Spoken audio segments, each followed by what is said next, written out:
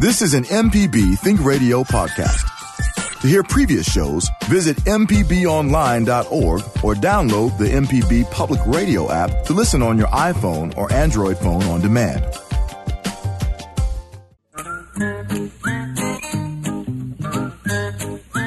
Okie dokie, folks. Welcome back. Horticulturist Felder Rushing, and we're talking about gardening this morning. Here it is, the last weekend in August. I guess this is Labor Day weekend, so a lot of people are going to be getting out and whooping it up and maybe barbecuing and swatting mosquitoes and stuff like that. But for the next hour or so, let's just talk about gardening. If you got some things on your mind about weird stuff that's happening, or you want to try something you're not quite sure about, or somebody told you something that sounded a little weird, you want to run it by somebody who really doesn't matter to me what you do.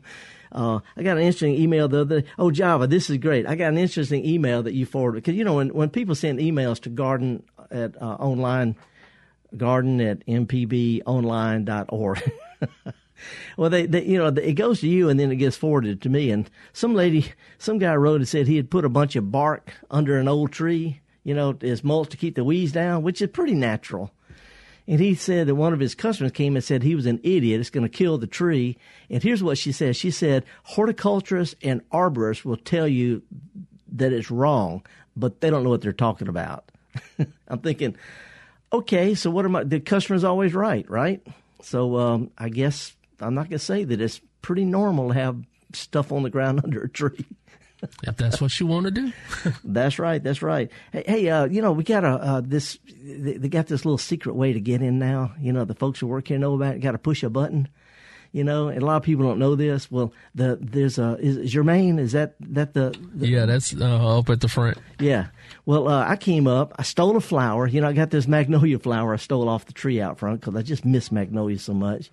And I pushed the button and she let me right on in. I said, do you know me? She said, no. I said, you let somebody like me stealing flowers out in the front yard just waltz on in by just pushing a button? You know you're a superstar around here, man. Well, I think she saw my picture on one of the MPB publications, you know, the fundraiser or something like that. But anyway, we're going to be talking about gardening, and if anybody wants to do that, if you got some things to share or to kick around, give me a call. I'm not going to try to sell you anything. I'll try to tell you what I would do myself, or better yet, what I would try to get my mother to do. Give us a call, 1-877-MPB-RING. And we're going to start out right off the bat because we got a call from Alabama from Melanie. Hey, Melanie, good morning. Good morning. How are you? I have been having problems with my roses. Well, maybe they're having problems with me. Yeah, or maybe it's just not a good fit with roses in the Mobile area. Well, the problem is I have a Buff Beauty climber. Yeah, it's a good old one. Yes, and it's I've had it for at least 10 years, maybe longer. But right now it's got a big, thick stem, probably as big as my thumb. Mm-hmm. But it's up on a kind of an arch thing. It's got some leaves right at the end of each little limb, and it maybe has 6 or 7 limbs, and it's had 6 or 7 blooms, which is, you know, way off from what it should have. Could I cut that way back? Well, you can, but keep in mind, even the Everbloom, some of the old garden roses like Buff Beauty, it's a great one. It's a great heirloom rose. But even those that say they repeat bloom, it's not that great in the fall. They bloom great in the spring, they spritz along the summer, and they'll have just an okay show in the fall. No, I'm talking about 7 blooms this whole season. Yeah. Well, you know, spring till now. Yeah. Because it's a climber, what I would do is I would wait. You know, you can. It's a little bit late for pruning plants back right now because they don't have time for the new growth to come out and toughen up before winter. Even though you're on the Gulf Coast, you could cut some of the stems back a little bit, let them put out some new growth, but I wouldn't do any heavy pruning till after it blooms next spring. I mean, and I also have some of these I dug up at old homesteads, you know, the ones that bloom in bunches, pinks and reds, and they bloom beautifully in the spring, but then they lose their leaves and they're just very ugly all summer. Is that normal? In case you didn't notice, that's what they looked like around the old home sites. Yeah. Well, I think think that where I dug them up, there was so much other stuff growing, I couldn't actually. Roses. There are some roses that do fine. They're not that many of them. That keep their leaves. Most of them are going to have problems ready to stay in too wet and then too hot and dry, which will cause them to be weak and drop their older leaves. And they just put new leaves on the ends of the branches. Also, black spot. It really knocks a lot of leaves off roses, and that's. Even though we don't like it, it's a disease, it's normal for roses. So unless you want to prune them, you prune them hard in the winter, they put out new growth. And then if you lightly prune them, after each flush of broom through the summer, to always keep some healthy new growth coming on. It's called summer pruning. It's just cutting whatever bloom, cut it back just a little bit. Okay. Then that'll keep healthy new leaves coming on all the time. But if you just leave it alone, they can have a few little leaves at the end of the branches, and that's enough to scrape by till next year. Okay, that sounds manageable. So have you got a bunch of callers lined up, or can I tell you a story? Well, if you keep it clean. Well, sure. So I live in Alabama, of course, but I was recently coming through Mississippi late, and it was late, and so we stopped at Indianola got a hotel. Mm-hmm. We were exhausted. We had been driving all day, most of the day in rain, and so we went to look for some place to eat, and to make a long story short, I was trying to change lanes, and I just bumped the lady in front of me's car. Mm-hmm. I mean, it wasn't. Yeah. But cut to the chase. Yeah. Somebody can jump out. Oh, I think I got whiplash. I have to have my whole car repainted the whole day. And so, of course, I got out, and I was expecting the worst. And this lady got out, and she said, "Are you all right?" And I thought, "Am I all right? Yes, I'm all right. Are you all right?" And about this time, a police car came up behind us, and she said, "I did not call him." And as soon as he got out, she said, "We don't need you. There's no damage here. We do not need you." Well, that's I don't know if you know, that's my hometown, and that's just where we are. I did not know that was your hometown, but I was so impressed. And she was so kind, and she said, "Are you okay?" She said, "You look really tired." And I said, "Well, we've been driving all day long in the rain." Yeah. And she said, "Well, look, my car's fine, your car's fine. Why don't you just go get some rest?" And I was just so totally impressed. And I'm going to say this was this person was not of my ethnicity. Okay. We need to get back to gardening. In other words, you had a minor thing, and people were real nice to you in the Delta. People in Mississippi are just really nice. Thank you. I appreciate it. Thank you so much, Melanie. Well, that's the way I was raised. I thought she was going to say, and the lady cooked me a peach pie. Made me a pecan pie from Indiana Pecan House. Hey, let's go down to Waynesboro and talk to Sandra. Sandra, what's going on in Wayne County? Hi, good morning. I appreciate you taking my call. Sure. I'll try to be brief. Oh, no. Let's talk about it. Okay. My husband and I are interested in transplanting a catawba worm tree or finding some catawba worm trees to plant. Or grow from cutting. Anything about them? What time of the year to plant? They grow. It's really hard to move them, but it's real easy to root them from about foot-long cuttings taken in the fall or the winter. They root really easy. Oh, really? Okay. Yeah. And we have a smaller tree that's about 3 feet tall. Oh yeah, you can move that. Yeah, you can move that. But let's wait till fall. November, December.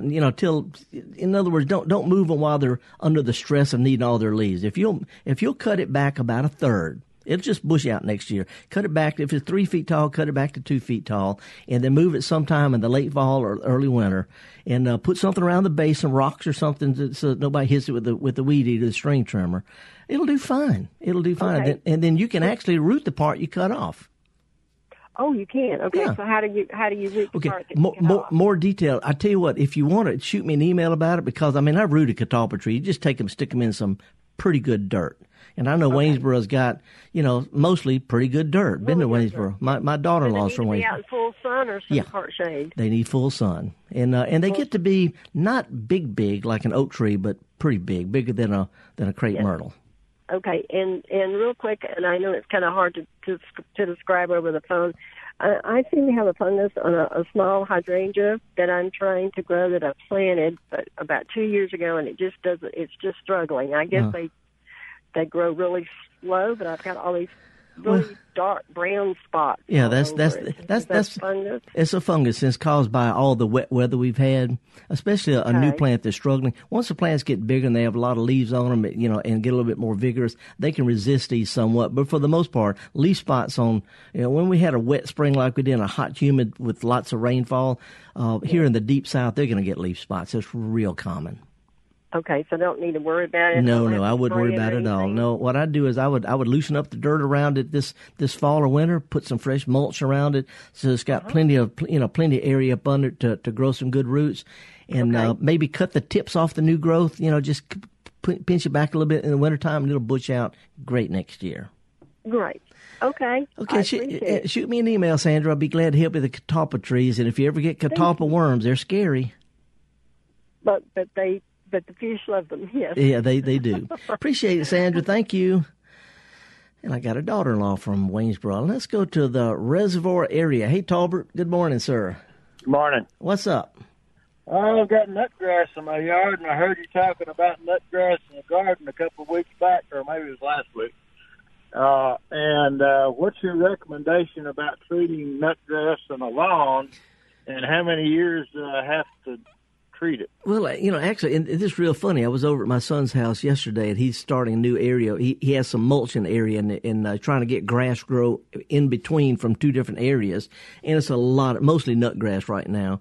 And it's too late to do much because, they got those little flower-looking things on top. And weed killers don't work well at all on plants that are sending energy up in the flowers and seeds. So what I would do is I would wait till next spring, after you've mowed the grass a few times, greened up really good, and the nutgrass is starting to grow pretty good. And then there's a product, and I try to stay away from chemicals that I can, but this is a beautiful product. It's called Sedge Hammer, like sledgehammer. And you can spray it over there. It only kills nutgrass. And I tried it in, believe it or not, some wildflower areas this year that was a lot of nutgrass. And it killed the nutgrass without hurting my plants at all. It's a little expensive, a little pricey, but there's not anything else you can spray that's going to kill just the sedge without harming your grass. And it's probably sold under other brand names. I don't know. I can remember Sedgehammer because it's catchy. But there's also a product named Sedge Ender.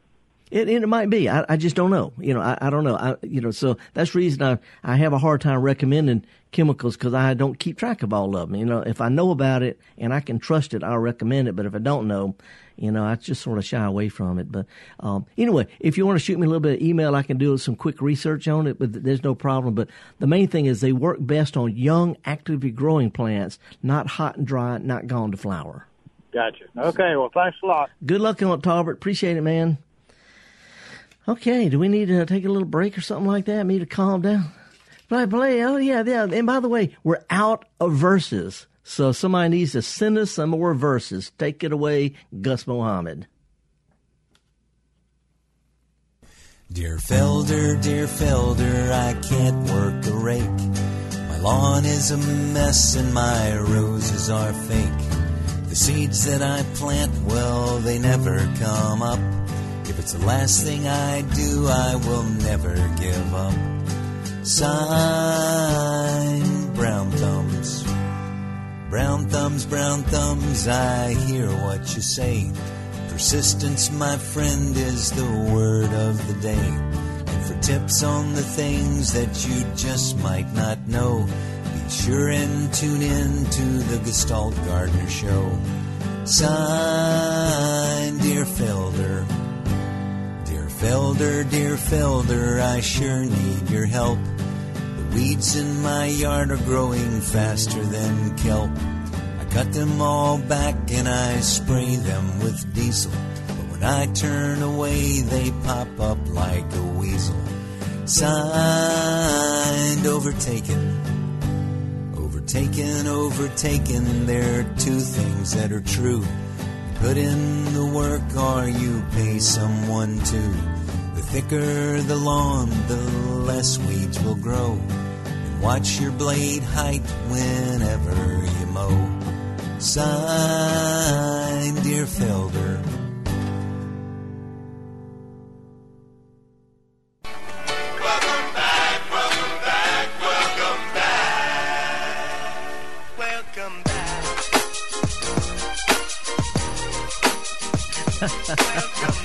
Oh, I am glad to be back. I am so glad. Java. It was weird. I was gone a long time, but we managed to pull this thing off every week. Yeah, you were going to, I think maybe a little extended since your other trips because people would come around and say, is Felder back yet? Is Felder back yet?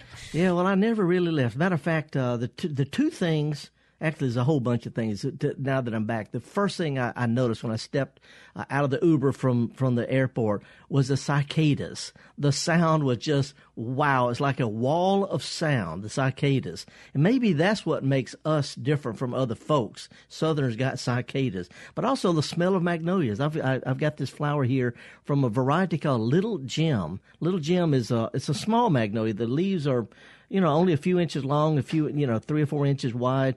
The flowers are not a whole lot bigger than my hand. Real fragrant, same fuzzy brown bottom of the leaves, shiny top leaves, same flower, but it's small. But get this, it is the longest blooming magnolia. They bloom well into October, although the magnolias sort of spritz along. But Little Gem is a great yard plant. And I'm thinking anybody in the South who doesn't have a Little Gem magnolia is just missing out on one of the joys. It's one of the most magnificent plants in botanic gardens all over the world. I've seen magnolias in Scotland. I've seen them in Japan. I've seen them in Africa, South America, New York City, but they grow easy here. Anyway, Little Gem, it's a great one. Before we go back to the calls, let me thank Sharon West. She's with the Adams County Master Gardeners. They had a plant sale back in the spring, I announced it. She sent me the nicest little thank you note with a handmade card that's got dried Monarda, one of our native, beautiful native wildflowers, on it. Now, a real flower glued to a real handwritten thank you note. Sharon West, you were raised right. Now, you want to give us a call, toll-free 1-877-MPB-RING. Let's go to Summit. Summit's down in Pike County. Hey, Slayton, good morning. Hey, Felder. Howdy, what's going on? Man, I need a question on persimmon trees. Okay, I got a good question on persimmon trees. All right. Why? So, deer season's coming up, okay. And persimmons are the best thing to hunt under. They are. Now, I have 2 groups of persimmon trees, and there's probably about 6 or 7 persimmon trees about the size of a wrist. And they're bunched up together, and they have not produced any persimmons probably in 10 years. Yeah. And they might be 15 years old. Maybe. Have they ever made persimmons? Not to my recollection. Okay, here's the deal. Every other tree is loaded. Here's the deal, and it's a weird one, but persimmon trees are separate male and female trees, 2 different trees. One's a male, one's a female. Female will have fruit if it gets pollen from a male. Male will never have persimmons on it. And you got to have both of them pretty close to each other for the pollination to happen. The problem is when you grow persimmons from seeds, I want to say something like 70% of them or more are male, and you can't tell until they get old enough to start blooming, which is 7-8 years. So unless you get one that's grafted, unless unless you buy one that is a female and have some males nearby, it just ain't going to happen. It's a real weird thing. My son, avid hunter, he loves to plant persimmons, but you have to have almost a whole forest of them. Make sure some, and then what happens when some do make the fruits? Cut the other ones away from it so it really develops and has more room to grow. Right. I've also heard that if they're bunched up together, they won't produce anything. They're really competitive. Well, yeah, that's like people in an elevator. You get too many people in an elevator and they don't perform well either. Same thing. They need elbow room. So if you could find even just one persimmon on one of them, then that's going to be a female, and you can cut most of the rest of them away, and it'll really develop and fill out, grow better, have more branches, more persimmons. Just be sure you leave 1 or 2 nearby that don't have persimmons for the pollination stuff. All right, well, thank you. Hey, let me throw out one other thing. If you can find them cheap, there's a tree called Japanese persimmon. They're about the size of a baseball, almost the size of a baseball. They're bigger than, they're peat size. Yes, sir. We have one in our front yard that's about 4 foot tall and has about 30 persimmons on it. Yeah. Well, see, you could put those out. If you'll put them out there and put you 3 or 4 stakes about, a foot or 2 away from it. In other words, put you a little dog fence around it, keep the deer from rubbing, from rubbing all the bark off of them. Right. Then they do great. And, they are heavy producers. Always dependable. So you can scatter a few of those out there, and like I say, just protect the trunk with 3 or 4 stakes, a little bit of fencing around it, keep up about a waist high or so. All right. Well, thank you. Good luck on it, Slayton. Appreciate it, man. Yes, sir. Bye. All righty, we got some lines open. If you want to give us a call, it's toll-free, 1-877-MPB-RING. 877-MPB-RING is toll-free. While I was overseas, I did a lot of different botanic gardens. Went to a whole bunch of flower shows, a lot of public garden, a lot of private gardens. I belong to a walking group that's been organized in walking since 1896.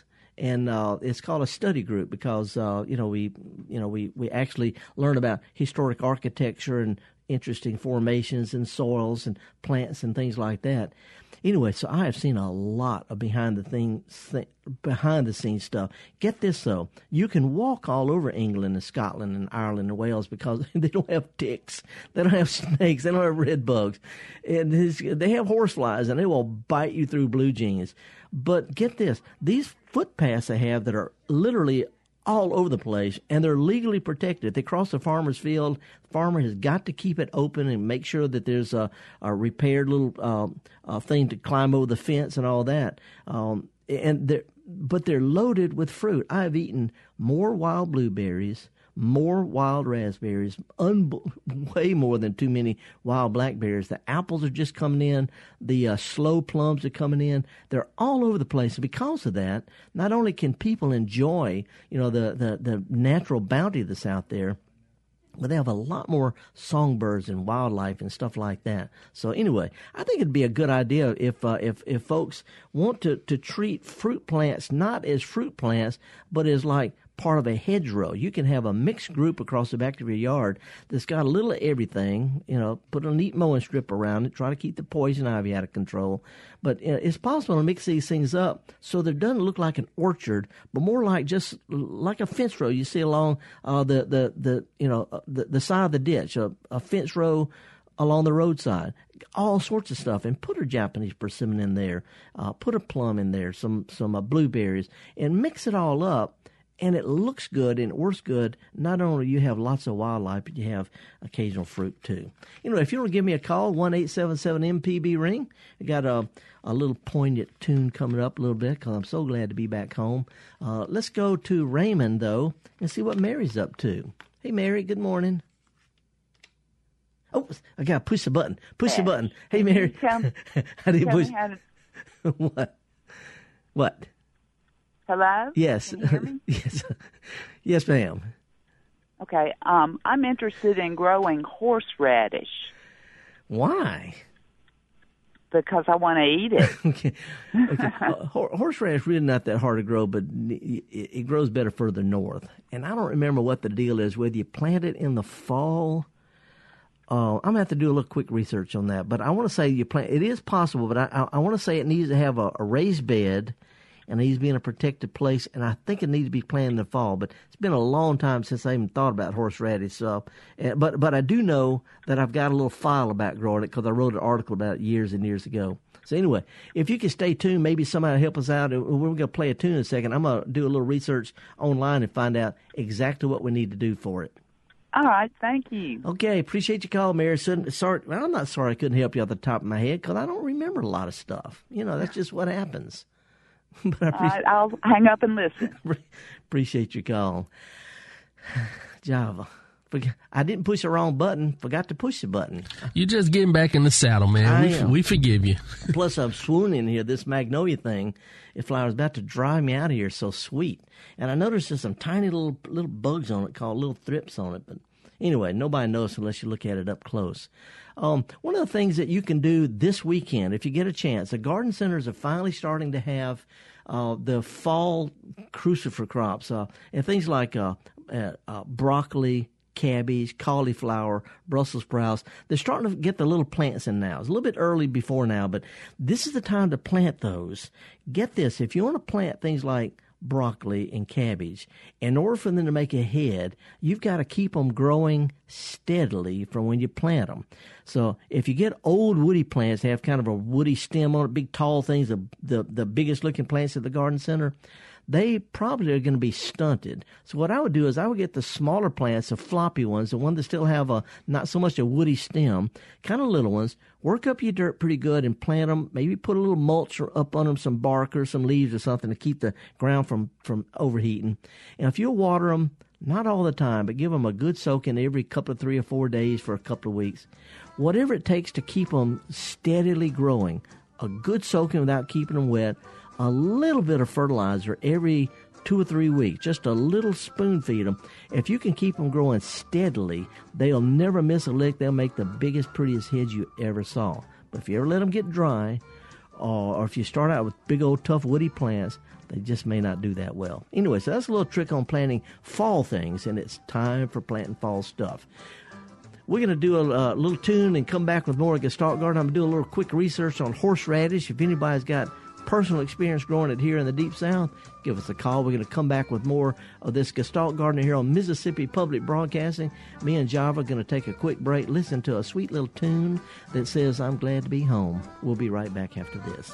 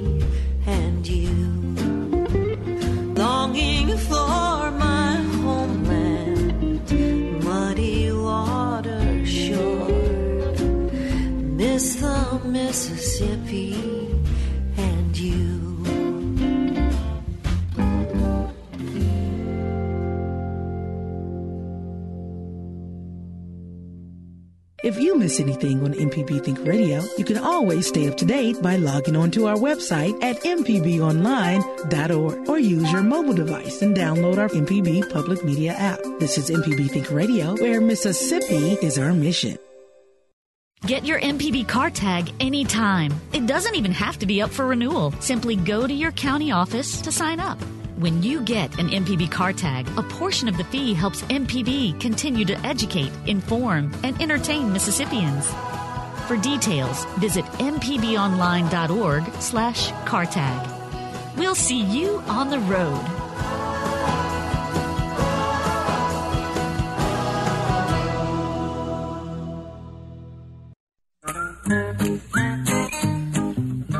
Folks, welcome back. Horticulturist Felder Rushing. I've just been doing a little bit of research on horseradish, and matter of fact, I found an article written by Barbara Pleasant, who's a good friend of mine. She's from northern Alabama, and but she mentioned she had written this for Mother Earth News. She mentioned that it is a northern plant. It grows better from, I'm going to say, central or north Mississippi, Alabama, Arkansas, north. Doesn't grow as well on the Gulf Coast. But apparently it likes just pretty good dirt. Nothing special about that. You can plant the little root things in the spring. You can even plant the ones you buy at the supermarket. Plant them kind of at a slant with the pointy end down, kind of down. And it says they grow best in sun or shade. I would imagine what I know about growing northern plants, from spending a lot of time up north in New England and in England and Europe, that a plant that does better in the north would probably do best with part shade in the south, to protect it from the hot late summer sun. So I would maybe plant a raised bed where it doesn't stay too wet on the east side or something, where it gets plenty of morning sun but protection for the hot afternoon sun. And apparently you plant them in the spring. Now, this is anecdotal. I've never done it myself, and I'll try to do a little bit more research. But if somebody who's grown horseradish will call up and give us some better advice. I also know there's different varieties. Some have broader leaves than others. Ones you get at the supermarket are not quite as broad, with a little bit different flavor. So anyway, I need to do more research. But if anybody's got some first-hand experience growing horseradish in the deep south, give me a call at 1-877-MPB-RING. Meanwhile, let's slide down the Gulf Coast and talk with Tim. Hey, Tim, you growing microgreens, or you want to know how to eat them? No, I want the easiest way to do it inside. I've seen some of this stuff online. I want your take on it. Yeah, well, first of all, microgreens are just greens that are harvested when they're little. Yeah. So that's not hard to do at all. If you'll get some flat trays, like the plastic trays that plants come from in garden centers. Sure. And fill it with some pretty good potting soil. Maybe put some screen in the bottom so that it doesn't all wash out the holes every time you water it. But if you'll just fill it up with 2 or 3, 4 inches of potting soil and just get you a mix of seeds. By the way, microgreens, if you mix them up together, it's called mesclun. And all it is, you take 2 or 3 different kinds of lettuces, some radishes, some beets. Well, beets they don't sprout as quick, but things like that. Mustard, and if you'll mix the seeds together and just barely sprinkle some of the seeds lightly over the surface and water it, they should sprout within 4 or 5 days, and within 2 or 3 weeks, you can actually be harvesting them. And so you can start new trays, indoors or out, every couple of 3 weeks, and have a continuous supply all winter long. Sweet. That's what I wanted to hear from you. The one thing to keep in mind, they don't have a deep root system, so you don't need a lot of potting soil. That's a waste. They're going to need to be kept moist, not wet. And also, when it comes to fertilizer, a lot of people want to grow things all organically, and that's fine, but it's hard to find organic fertilizer that doesn't take a pretty good while to work. So I would recommend using a dilute, maybe 1/3 or even half-strength solution of one of the liquid fertilizer, Miracle-Gro or something like that. Yeah. But whatever it says in a gallon of water, put that in 2 or 3 gallons of water. And then once they start growing real leaves, just hit them once, maybe twice, and then you're eating them. Love it. That's what I wanted to hear before I ordered this stuff. Okay. Okay. And by the way, you can do this outside on the Gulf Coast just about all year. You may have to drag them in. I mean, not all year. Yeah. From late August until April or May. After that, they start getting kind of bitter. But you can do it outside and just drag them in if it's going to freeze, because they'll actually grow better in cool weather. So outside might be better than inside, is what I'm saying. Yeah. Okay. Well, I appreciate it. Thanks for asking me something I knew, Tim. Okay. Bye-bye. You bet. Let's go down to Carrie. Good morning. Is it Carol? Cheryl? Cheryl. Like Charlie. Charlie. What's up, Charlie? You want to grow cashmere bouquets? My daughter gave me one in a large pot about 1.5 years ago, and now I have about 150 of them in the yard. Now, is this one that's a perennial that blooms at the top, or is it the small tree-like one? Because both of them can be called that. They get about head tall, and they have a big cluster of pink flowers. Yeah, but they die down. They come back up in the spring. Right. Yeah. That's that particular type of clerodendron. It can get away from you if you're not careful. You got to learn how to just pull them, wad them up, and throw them over behind what's left. Okay, so I can mow them. Oh yeah. Okay. I mean, they come back from the root, and they actually will grow a little bit better in the in light shade. So what I would do is just leave a few to bloom, and then pull the rest of them up, water them up, throw them over behind there, and they'll do great. The butterflies love them, and when you deadhead them, they send another tier of little bitty clusters of flowers, so they're really nice. This is a terrific plant. By the way, you want to know why it's called cashmere bouquet? Pardon? You want to know why it's called cashmere bouquet? They don't smell like the soap. No, they smell like cashmere goats, wet cashmere goats. To me, it smells like the leaves smell like rancid peanut butter, but ain't it a pretty plant? It is. Thank you. You bet. Appreciate it. Because she was talking about Clerodendron bungii, which is a really hardy, mostly shade-loving perennial, beautiful clusters of flowers, almost not quite plate-sized, great for butterflies. Now let's go to Mikey in Mobile. Hey, Mikey. Hey, welcome back. Good morning. Back. Thank you. My question is, what are your favorite new surprises that you brought back with us? Well, it's always about garden design with me because, we grow different kind of plant, whether you're California or England or Wisconsin or Florida or wherever. We garden the same. We just grow slightly different plants. The trick is, how do you do it where it doesn't become a chore? And so the more I learn about it, the more I realize a small lawn with a nice little edge to it, maybe a little shallow ditch around it, and then throw everything together on the other side, a border with mixed shrubs and mixed flowers and small trees, all mixed together, always works. And you don't have to worry about something dying because you always got more. But in other words, mix stuff up instead of all uniform stuff. I also really appreciate growing high productive vegetables in small spaces and containers because in England their gardens are so small. They grow a lot of stuff in small raised beds in big containers, and they constantly plant. When something dies or gets harvested, they immediately turn right around and stick something else in a hole instead of having to do it all at one time like farmers, like we tend to do. So do you think that negative space gardening, like digging a hole that's big enough to put your pot in, among those sorts of bunches that you were talking about, is a good idea? Yeah. When it comes to mixing plants together, there are no rules. We're really uptight. This is where, to be a new gardener, it's almost like you need to be given a prescription for Wellbutrin or something just to calm down and relax. But mixing stuff up, and if something doesn't work, pull it up, stick something else in a hole.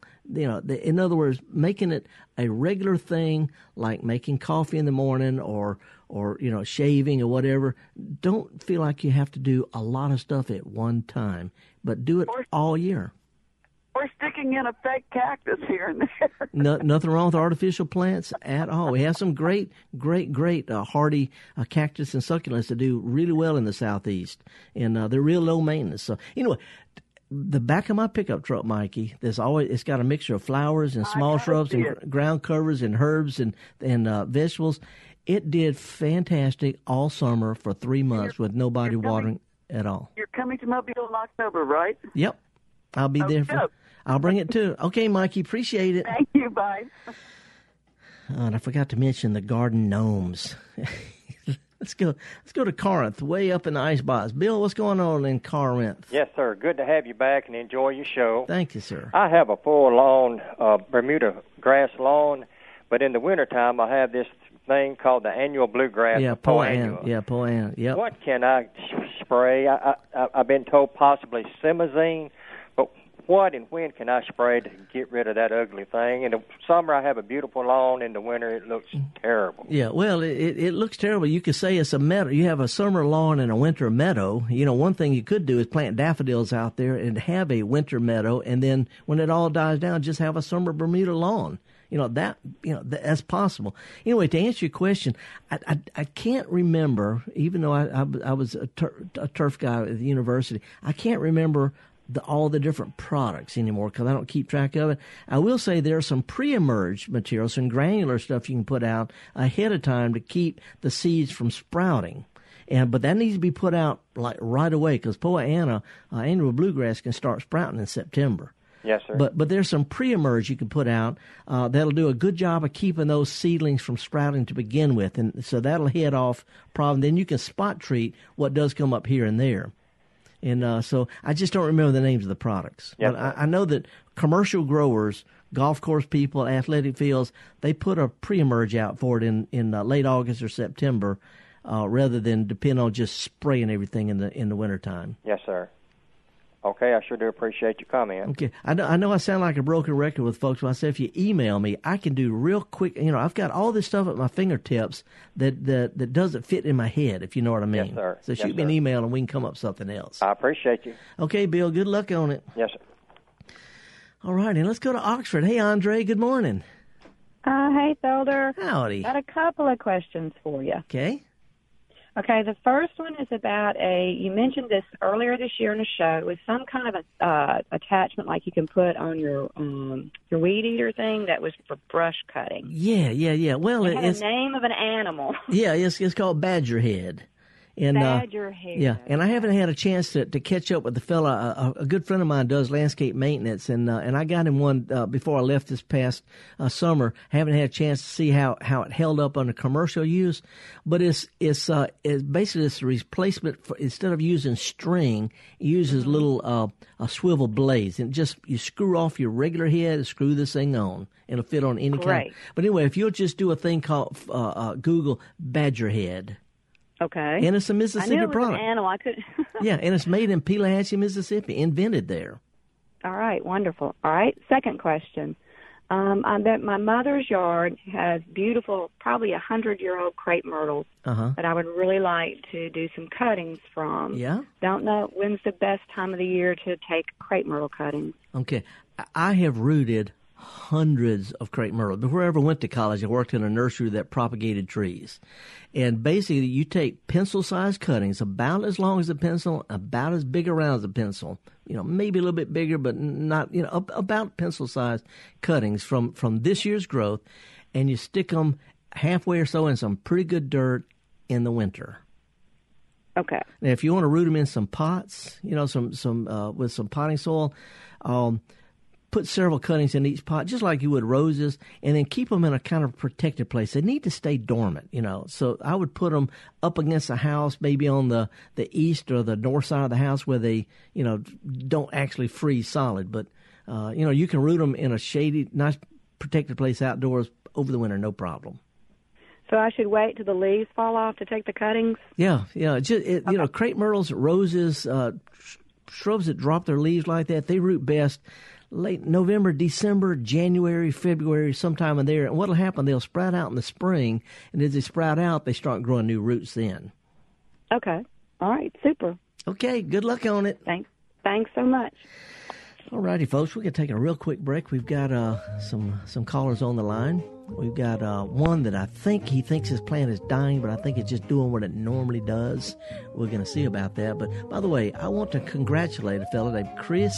I think it's called Stieskel. It might be Stieskel. Chris Stieskel from Brandon, Mississippi. He won the drawing during the MPBs, during their television of, Watch Us Shine. He won the drawing for the painting to my white waters of my pickup truck with all the flowers and herbs and stuff at the back. Congratulations, Chris. I know you're really going to enjoy it, and if you ever decide to get rid of it, keep me in mind, brother. Love it. Appreciate y'all supporting MPB television and radio. Horticulturist Felder Rushing. Me and Java are going to be back with more of the Gestalt Gardener, questions about plumeria and azaleas and all sorts of stuff right after this.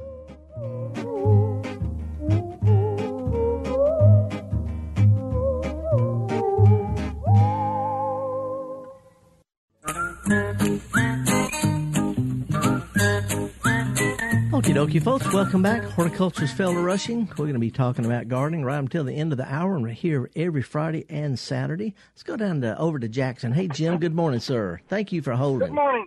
Howdy. Good morning, Felder. What's up? Welcome back. Thank you. I appreciate it. Hot and humid. Woohoo! I had a tree that fell across a bunch of azaleas, and so I cut them back very severely to about 1.5 feet tall. When? This spring, and then put some fertilizer down, and they've come back so beautifully. Is it time to fertilize again in the fall, or do I wait until the spring? No, I would. Matter of fact, I don't think I'd fertilize them even every spring. You and I both know from being raised in the South that azaleas grow around old home sites without ever being fertilized ever. So don't feel like you got to push them too much. I would look at the length of the growth. If they got a long distance between the leaves, that means they probably got a little bit too much. Anyway, fertilize in the spring or every other spring or every third spring. That's about it. Okay. Thank you very much. Welcome back. Let me ask you this. When you pruned it hard, the new growth, I bet it just shot up over high. Did you come back and prune it at all, or just let it grow straight and tall? No, I just let it grow straight and tall, but I was amazed at how robustly it came back. Yeah. Well, this next year, Jim, after they get through blooming, sometime, a month or two after they get through blooming, cut all of the stuff that grew this year. It's going to put out new growth at the ends of it. So it's going to get taller and taller. So what I would do is to get through blooming, whatever grew this year, cut it about halfway back. And when that sprouts out, snip the tips off that, and it'll bush out really, really well. Okay. Otherwise, Thanks so much for the advice. Okay, appreciate it. Thank you. Oh, how's your okra growing? Oh, okra's going well, but the tomatoes are petering out, and I'm going to get ready to plant some new tomatoes and hope I get a fall harvest. Gardeners are optimistic. Good luck on it. Appreciate it. Thank you, Felder. Okay. Let's go down to Goshen. Hey, John, good morning, sir. What's up? Good morning. First, I love your show. Well, thanks for being part of it. Okay. Plumeria. Yeah. I have a brother in South Florida, and I always, the last few years, I've taken clips off his Plumeria. It's a tree. It's about 6 to 7 feet tall, and they all grow. Every one of them always grows. But I'm growing them on the back porch, and I've overwatered every single one of them the last few years, so they always end up dying. So I'm wondering, can I plant them outside in Goshen? No. They're this is the by the way, folks, Plumeria is a shrub that the flowers, what they make leis out of in Hawaii and all like that. Plumerias are extremely sensitive to even light freezes, extremely sensitive. So what I would do is I would put them in a little bit, but I've got a couple of friends here in Jackson who grow them in big pots, pots that are just big enough where you can barely put your arms around them, and grow them in those and just let them get completely dry between soakings.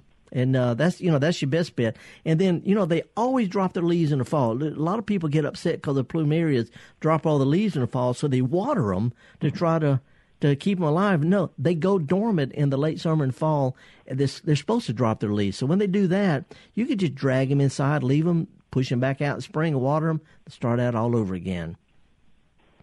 Okay. Yeah, thanks. But they naturally drop their leaves in the fall, so don't think that that's dying. Yeah, no, I've seen that process. That always works. But then I just always overwater them, and they get rip rot and they die. Well, we need to come up with something you can do with your hands when you reach for the watering can. Good luck on it, John. Thanks a lot. Appreciate it. And we can see what Matt's up to. Matt, you got stuff eating your plants? Yeah, I've got a datura plant that I planted from seed, and it's done real well. I noticed something was eating in the leaves, and I looked, and it's just daily covered with caterpillars that look a lot like tomato cutworms or hornworms. Yeah, they got a horn on the end of them. Yeah, and I was wondering, is there a spray for that? Or I've just been pulling them off. Yeah, there is a spray. There's a spray. It's actually a natural product, and it works better than chemicals. It's a type of bacteria that when you spray it, it only kills the larvae of moths and butterflies. It's sold. I forget all the different names, but it's a biological worm spray. That's what it's called, a biological worm spray. You spray it on there, they eat it. Within hours, they stop feeding. After a while, they just drop off. And if a bird eats them, they ain't gonna be poisoned. But it's a lot easier also just to pick them off, because this is gonna be the moth, the larvae of a fairly big moth. I don't know what kind without seeing. If you send me a picture of a caterpillar, I can tell you what kind of moth it's going to be. But they're kind of cool. They're kind of cool. But I'd just hand pick them if you could.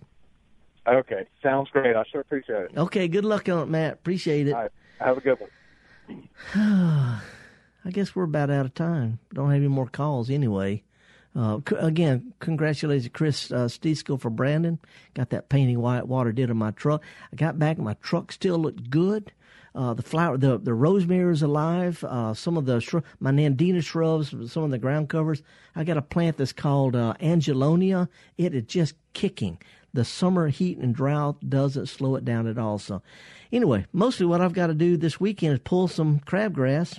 Before I left back early in the summer, I pulled up a lot of weeds. I put fresh mulch out there, but some seeds of crabgrass blew in.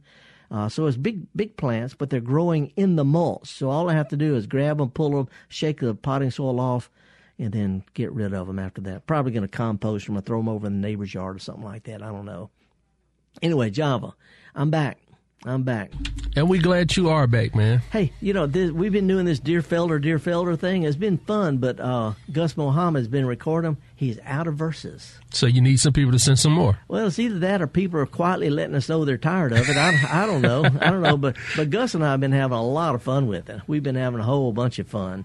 But anyway, if anybody wants, if you want to hear some more of the Dear Felder thing, send us some verses. Real easy. Garden at mpbonline.org. Got a few events coming up this year. I didn't bring my notes with me, so if there's anything going on this weekend, I don't think there is. I apologize. Y'all have a safe holiday. There's going to be a lot of crazy people cooking in their backyard like me, but Gestalt Garden is a production of Mississippi Public Broadcasting.